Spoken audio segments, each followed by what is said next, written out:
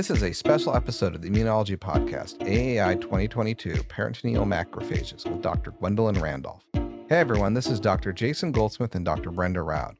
Welcome back to the Immunology Podcast, where we have conversations with immunologists. This week, we're bringing you 3 very special episodes of the Immunology Podcast straight from the American Association of Immunologists annual meeting, Immunology 2022. Today, we'll be chatting with Dr. Gwendalyn Randolph from Washington University in St. Louis to discuss her talk on the diversity, function, and mysteries of peritoneal macrophages. But before we get to that, whether you're looking to attend an immunology conference this year or to expand your network, make the most of your experience by downloading our collection of tools to help you prepare to your next event. Stem Cell Technologies downloadable checklists and guides include recommendations on how to get ready before attending conferences, tips for networking, best practices for your LinkedIn profile, and more. Download the conference toolkit at www.stemcell.com/conference-toolkit. all right, it's AAI time, folks. That time of the year, the most magical immunological time of the year. Very exciting. Huge deal. Finally, AAI meeting in person again this year in your favorite city of Portland. It is the best city. And so we're super lucky that we're going to be speaking to some of the participants of AAI, some people presenting, representing of the finest of the finest. And today, who are we talking to today, Jason? It's Gwendalyn Randolph. So we got a whole cohort coming up here. So this is going to be good times. And we'll be getting to her right here in just a second. But before that, let's not forget that the audience can follow us and the updates from AAI on the Immunology Podcast Twitter feed. Yep, we are going to tweet the heck out of it for you guys. Continuing today with our AAI-themed episode, after also talking to Dr. Gary Koretsky, the president of the AAI for this term, we have a very special guest. Joining us is Dr. Gwendalyn Randolph. She is Emil Unanue Distinguished Professor at the Department of Immunology and Pathology at Washington University in St. Louis, and is going to be talking to us about her research on macrophages and also some very special activities that she's taking part of during AAI this year. Dr. Randolph, thank you so much for joining us. Thank you so much for inviting me to be a guest on this program. It's a real privilege. You are presenting, as I mentioned, 2 times. So you're going to be part of 2 different talks, sessions, in this program, and you are have one talk on Saturday at 8 a.m. So hopefully the hardcore immunologists will be there. Diversity, Function, and Mysteries of Peritoneal Macrophages is the title of your talk. But you're also going to be part of the Careers in Science lecture and roundtables that are taking part on Sunday at 12:30 p.m. and where you're going to be talking about becoming a confident scientist and embracing your authentic self. So I'm very excited to talk about both of these events, but why don't we start with the macrophages? You've done some really cool work. I think some of your most recent stuff has been in liver biology and the role of HDL there, and then some of this overlay with macrophages there, which obviously are important in lipid metabolism generally. So could you give us the lowdown, the Cliff's Note version on that for some people who haven't read it? The lowdown really of the connection between, how are we talking about HDL and the liver and trafficking of HDL is my interest in macrophage biology got started because I was working on monocytes for many years. And I was interested in the trafficking of monocyte-derived cells and how that trafficking related to whether they became macrophages or dendritic cells. Turns out dendritic cells, of course, are a lot more prone to trafficking than macrophages. But that trafficking question is something that really still underlies a lot of what we do, even though macrophages tend to kind of stay in place and do their job locally.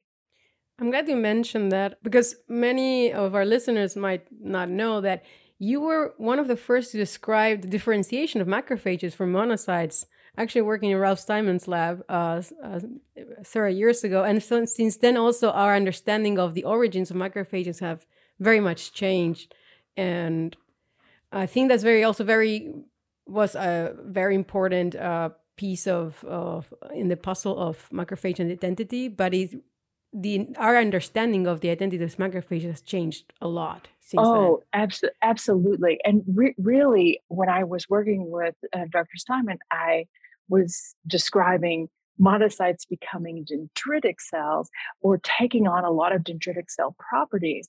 And what I was going for was trying to understand if a monocyte derived cell, which I assumed would become a macrophage, that was a dogma in the field, would it ever leave a tissue and go from that tissue to maybe another organ?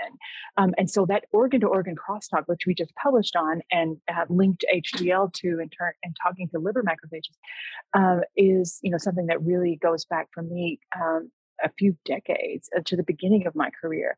And so I think at that time, we thought all macrophages in all organs were very similar and all came from monocytes.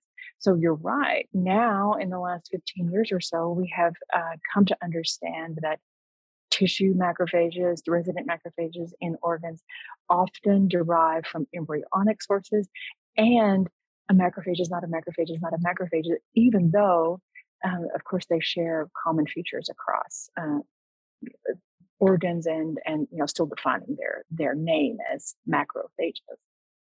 So, the phage function is what makes me think as the linkage to the lipids.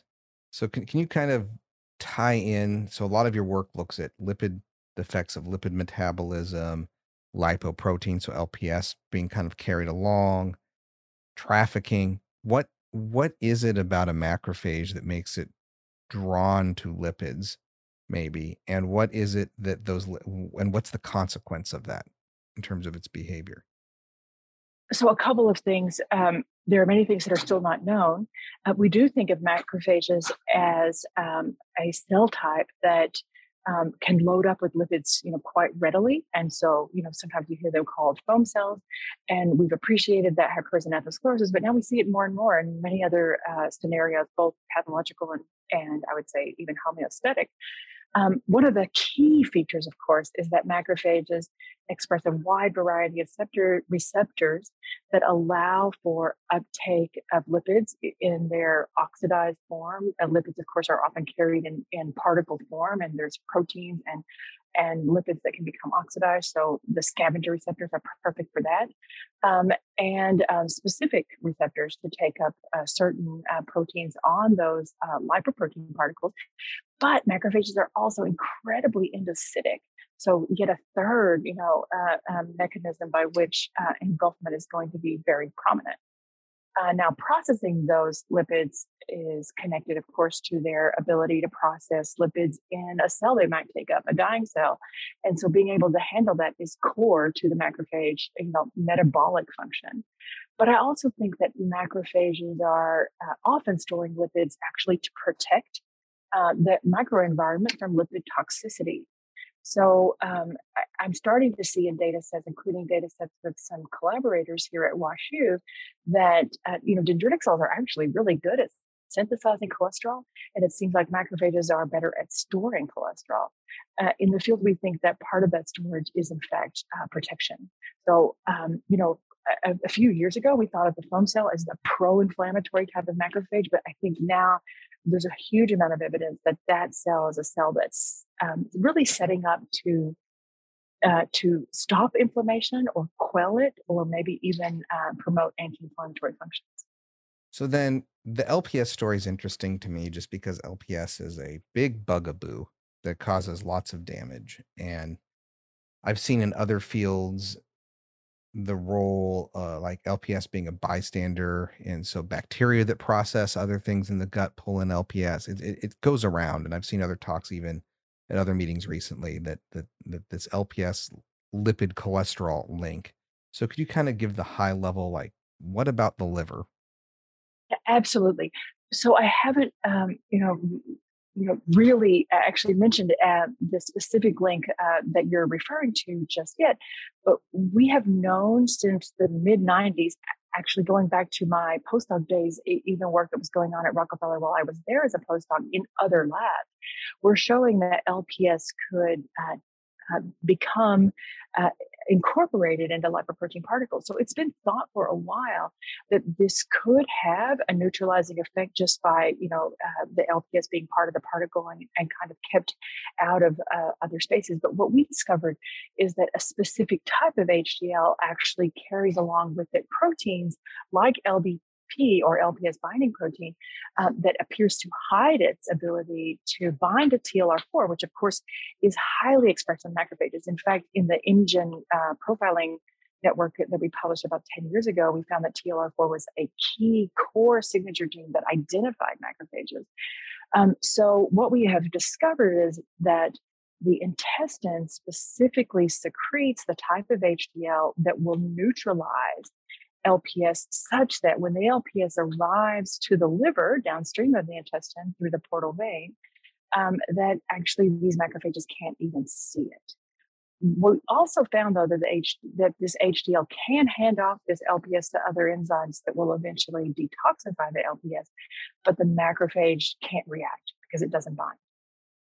I find it very interesting, this dichotomy between macrophages having pro-inflammatory or an anti-inflammatory role to play, and how, for example, you already mentioned the case of cardiovascular disease, atherosclerosis. Usually macrophages are seen as this problematic cell type, but then in many other aspects, macrophages are crucial. And in the case also of lipids, what is our current understanding? Is there more nuance to that when you say macrophage because you have a lot of experience understanding atherosclerosis and the function of macrophages in this context? Is there more nuance that we are seeing now that we didn't know before? Oh, I think we're just at the tip of the iceberg. That, the idea of putting macrophages into categories is not incorrect. It's actually really helpful constructs to the field, and you can find macrophages in these categories. But we still don't completely understand the details behind how macrophages bring about so many different functions and outcomes, as well as we're starting to really understand that a few categories is not enough. That macrophages play roles and have phenotypes that, and the same tissue are parsing out really different functions. So I could go into atherosclerotic plaques and give you my view of a monocyte coming in. What we think now is that monocytes come in and find themselves in an environment where, as they're differentiating, they may be more prone to being pro-inflammatory, which also has certain benefits to setting up a healing response. Whereas other macrophages, and perhaps this includes the foam cell, are not necessarily, driving that response, maybe even more resembling the tissue macrophage that is very quiet and anti-inflammatory. But I absolutely guarantee you that not everyone will agree with me on that. And so there's still so much work to do. I want to ask a question that raises a lot of eyebrows often, especially lately. What about M1 and M2 macrophages? What is your position against this particular regarding this particular classification? I think the classification itself, again, is beneficial. It helps orient, especially newcomers to the area.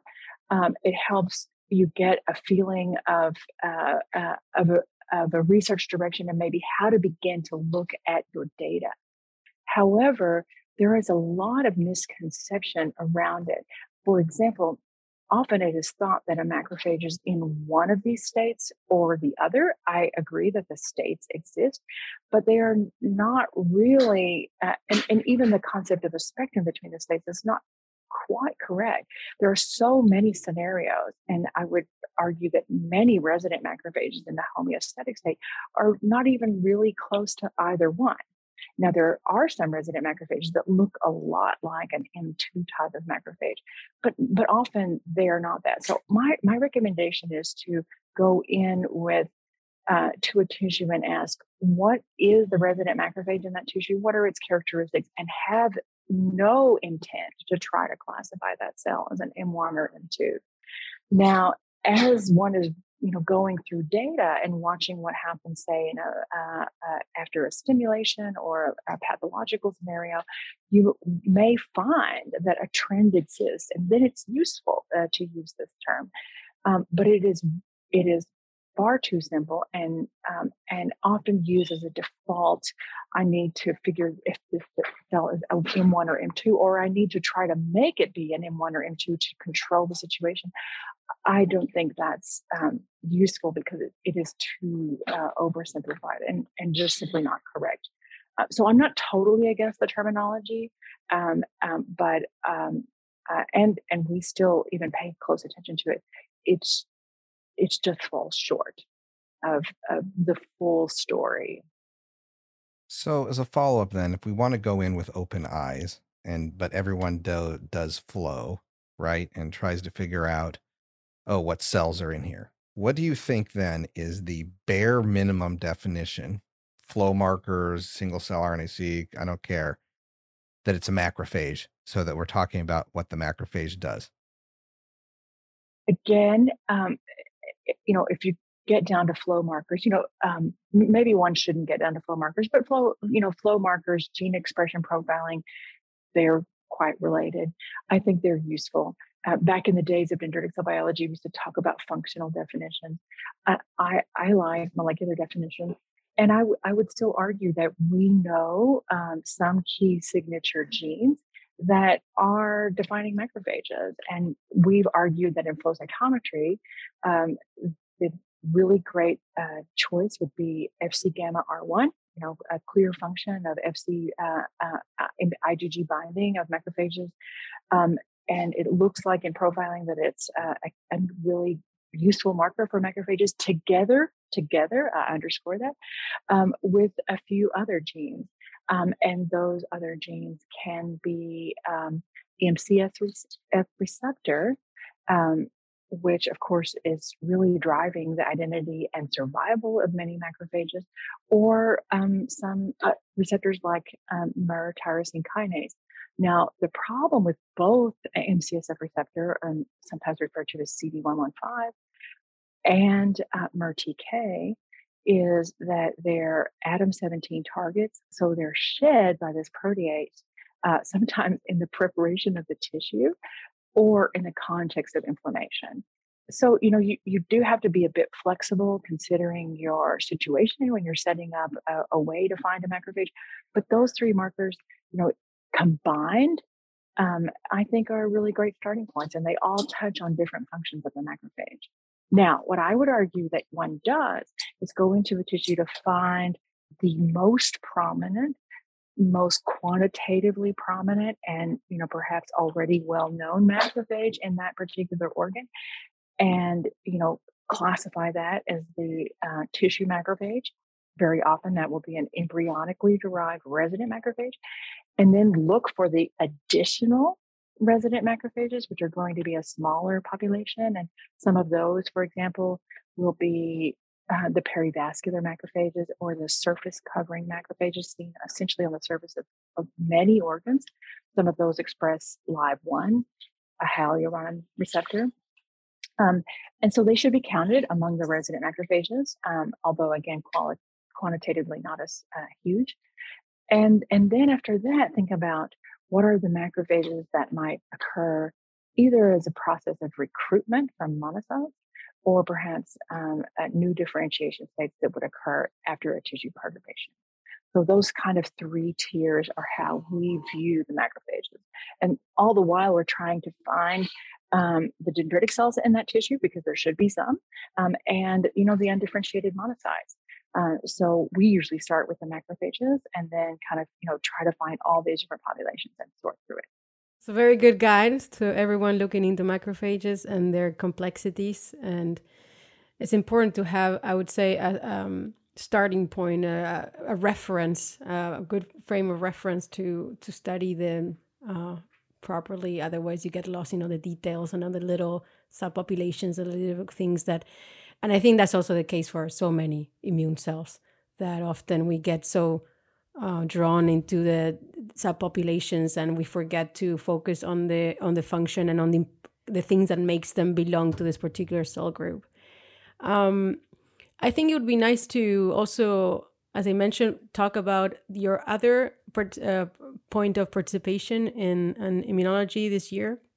You have been, you're an advocate, or you have been very vocal over the importance of equal opportunities for women in science. And I think that is very admirable. And you are now also joining the discussion with your presentation on becoming a confident scientist and embracing your authentic self. So I was hoping that, I know people will have to go and see it to know, but whether you can share with us a little primer, or you can maybe talk to us about what it is that you will be discussing, why people should join, and what would you like participants to take from this roundtable and these lectures. I think it's a challenging one in the sense that I don't have all the answers, and some of what I will be sharing will be my own personal experience, and I'm an N of one. But I want to. I think a major takeaway will be, why not try as either a young scientist, who I assume will be attending, as well as maybe other people at different points in your career. Why not try to organize your career in the way that you want it to be? And I feel like it's a simple but important message, because you often meet people who feel like they have to hit certain features, certain accomplishments, or conform to certain approaches or even topics to find the career path that they want. For example, a career path in academia. And I don't think that's true. It might be surprising to some that I used to be, actually, I would say, somewhat shy and not confident. But one of the things I've learned and began to really appreciate even more in practice over time is that it doesn't hurt to try it your way, which is not to say that you don't listen to other people's perspectives. In fact, very much you should, and also keep taking stock and attempting to improve yourself. But to generate a career in the way that you want it on your terms, I actually do think it's worth trying. The thing is, if it doesn't work out that way, you're still going to be super marketable. So just give it a shot. And if you're curious, I think some of the elements, like, for example, women and how to work-life balance, if we want to use that term, it can be tricky to think that you can't make it happen your way. But I decided at some point in my life I'm going to give it a shot. It's not perfect every day, but I think it's possible. So you brought up, I read one of your articles about you'd done in JEM last year, and it made me want to ask. So when I think about it, one of them is the childbearing, like that extra hurdle, which disproportionately falls on women. And so you make a point, though, that obviously women are not a monolith, and that's not true of all women. And so how do you think you parse out that issue? Because on one hand, I've seen, some data, and looks like it's pretty good, that if you just give writ large parental leave, male, woman, doesn't matter. If you have a strong parental leave program that not only supports women, but supports the partners of women, which then support the women getting back, because then the spouse could take off. If the spouse has 1 week off, they can't help. You can't share the burden. And so I see that as a component, but you also then identify that, well, that you can't just do that. And so I was wondering how you kind of, if you had to think of it as a mixed model, right? There's all these factors. How do you parse that out, or what dials do you go after? Obviously, you want to fix it. Do you fix everything at once? Do you go hard in the paint on the parental question because it's such an issue? And then you also look at other structural issues about just treating people with respect. Like how do you parse the whole picture in chunkable bits? Well, so that's a good question, and there's still a lot of work to do. I'm not sure I have all the answers, but I think one of the things that you do is you find a committed leadership who is really willing to I- um, have a multi-pronged approach that happens simultaneously. And I'm not sure. I think one fear is that it's a really expensive approach, but I'm not sure that that's necessarily true. And again, if we push this mindset of let people try to promote their careers and parse their time in a way that makes sense to them, that might mean that you need to provide, opportunities. On-site childcare is an amazing discussion that is expensive and in some cases, hard to do. But I just think that there's a lot of creative ways in which we can move forward. Actually, this week I saw a post on Twitter where a new mom was, just saying all these wonderful things about her baby, and then she said her baby's doing really well, and that she's bored. She wishes that she could talk to her lab, but she's in a country where it's expected that she has this incredibly generous childcare, and she's supposed to stay home for 4.5 months before her partner kicks in and helps out. And again, that's confining. And so, the advice that she was given by most of the comments were just do it your way. It's okay. It's not, you shouldn't feel bad as a mom, for wanting to do that. And so I just, I'm looking for that type of freedom. Again, it doesn't have to be around childbearing, but that type of freedom and trust, it's institutional trust, is, incredibly valuable. And it really, really means that the leadership has to trust that it's going to work. That's a tough one. I agree 100% that you need the right leadership and you need the weight of the institution behind this acceptance that people are people, and you need to give them the opportunity of balancing their life and their career. And I think women are particularly it's particularly hard to do that. I think not being too paternalistic in the way that telling you should do this, rather than you are free to do, this is the safety nest that we give you, so you can you have the opportunity to navigate in your own path. And I think that's really, really important. Our listeners who are attending will be looking forward to attending your talk and hearing more about this. And I think I'm just saying, regarding the whole session, I've been looking into all of the session that it's in this career science in science lecture roundtables. I think also AAI has made a real effort in bringing all these different perspectives and different resources to the participants, and I think that's really nice. I'm not sure if this is a recent addition. I'm not familiar with the last AAI program, but this seems very progressive in general. It's very nice. Yeah, I do feel like AI has been on the forefront of constantly, adding venues that allow people to discuss the things that are really critical in the field. And there was a time when these issues weren't discussed, that there was a plan and, or just an expectation of how things would be, and we didn't talk about them. I do want to say one thing I think that is missing from the article that I wrote that I wish I had added would relate to salary and equal pay for equal work kind of concept. And, I think recently I was talking to faculty at various places, and I've seen this over the years, that when people get promoted, oftentimes they're told that their salary increase associated with promotion will be a certain percentage increase to their salary. And that is a huge problem.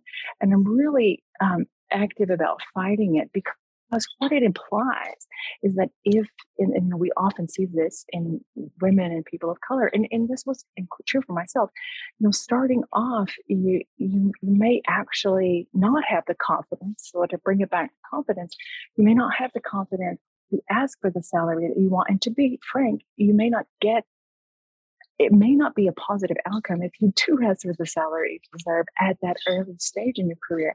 So then to say that promotion as a percentage increase keeps you in that underpaid status, and actually it grows on a dollar scale over time. Yet our institutions who, keep giving reports about salary and, their progress to equal pay are still using that as an approach to promotion. I really want to see that change.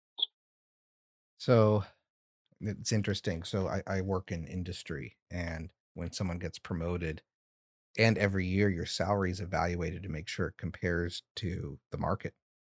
So sometimes, like a base percentage is a percent, but if you're way off because the person under negotiated and you're recognized as valuable talent, you just get an adjustment. And when you get promoted, it's a number, not like a percent. Now, we tell you what that is in terms of percent because people do that, but it's like, here's your new number for your new level. And it creates a way to kind of fix mistakes of negotiation in the past naturally. I completely agree. That's exactly what I want to say. There should be benchmarks for every, promotion point, so that if you somehow started off falling short of that benchmark, but what I have seen is actually it's a calculation of your present salary. I do think that there is, effort to look at salary structures to see if there are individuals who are particularly off the norm. But in many places, especially places where salaries are not, reported, most people have no idea really what those norms are. I have to say, I don't know what the norm is for my current institution, and so it's also private. So that again, this is why I think that this should be actually openly discussed, and leadership once again should come out and say, okay, the starting salary for this particular position, we'll move you up to that, and it is X, rather than say, it's going to be a percent increase. It feels like academia is one of those industries in which you're allowed, because I think academics in general, we don't feel like talking about money. So that allows the system to be very opaque. I think many other industries could not afford to have such opacity because people would not sign up for the jobs in a way. But I think that was a very interesting food for thought, being aware of those issues, and hopefully change will come. Especially with people with you, like you, being vocal about it. I think bringing the conversation to the table, I think is really valuable. So as in name of the women in science, I appreciate your contributions to that too. I think that with this we can maybe just start finishing up our conversation. So as part of our the rounding up of our episodes, we'd like to inquire with our guests something about themselves that is not necessarily science related.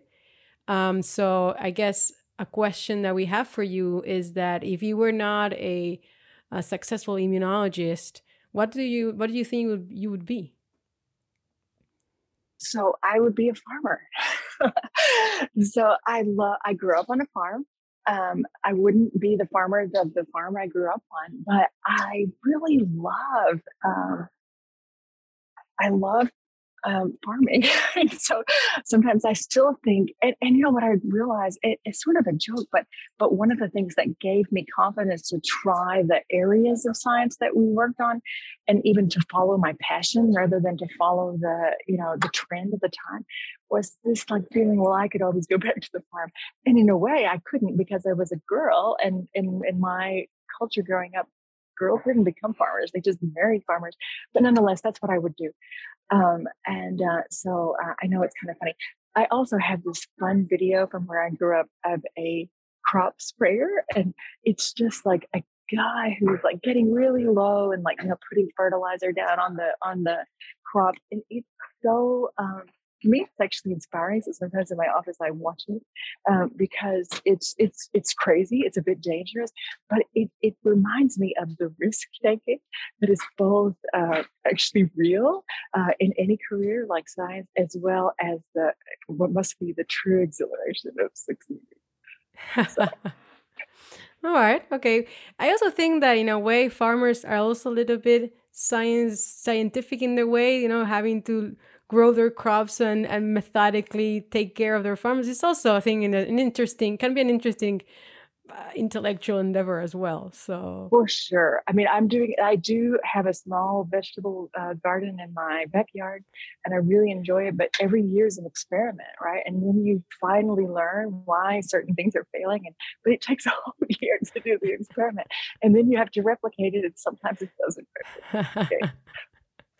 well, it was such a pleasure talking to you. So I wish you success in your lectures at AAI and getting to meet everyone back in person. I hope you're very excited. I also, like we are, about having these in-person conferences again. Absolutely. I'm looking forward to seeing you and so many friends and meet new people at AAI. Thank you for joining. This brings us to the end of our show. Don't forget to subscribe to our newsletter at www.immunologypodcast.com to get the show notes, including an episode summary and links to all the interview and roundup papers. You can also reach out to us on Twitter at @immunopodcast or via email at info@immunologypodcast.com with feedback or to suggest guests. See you next time.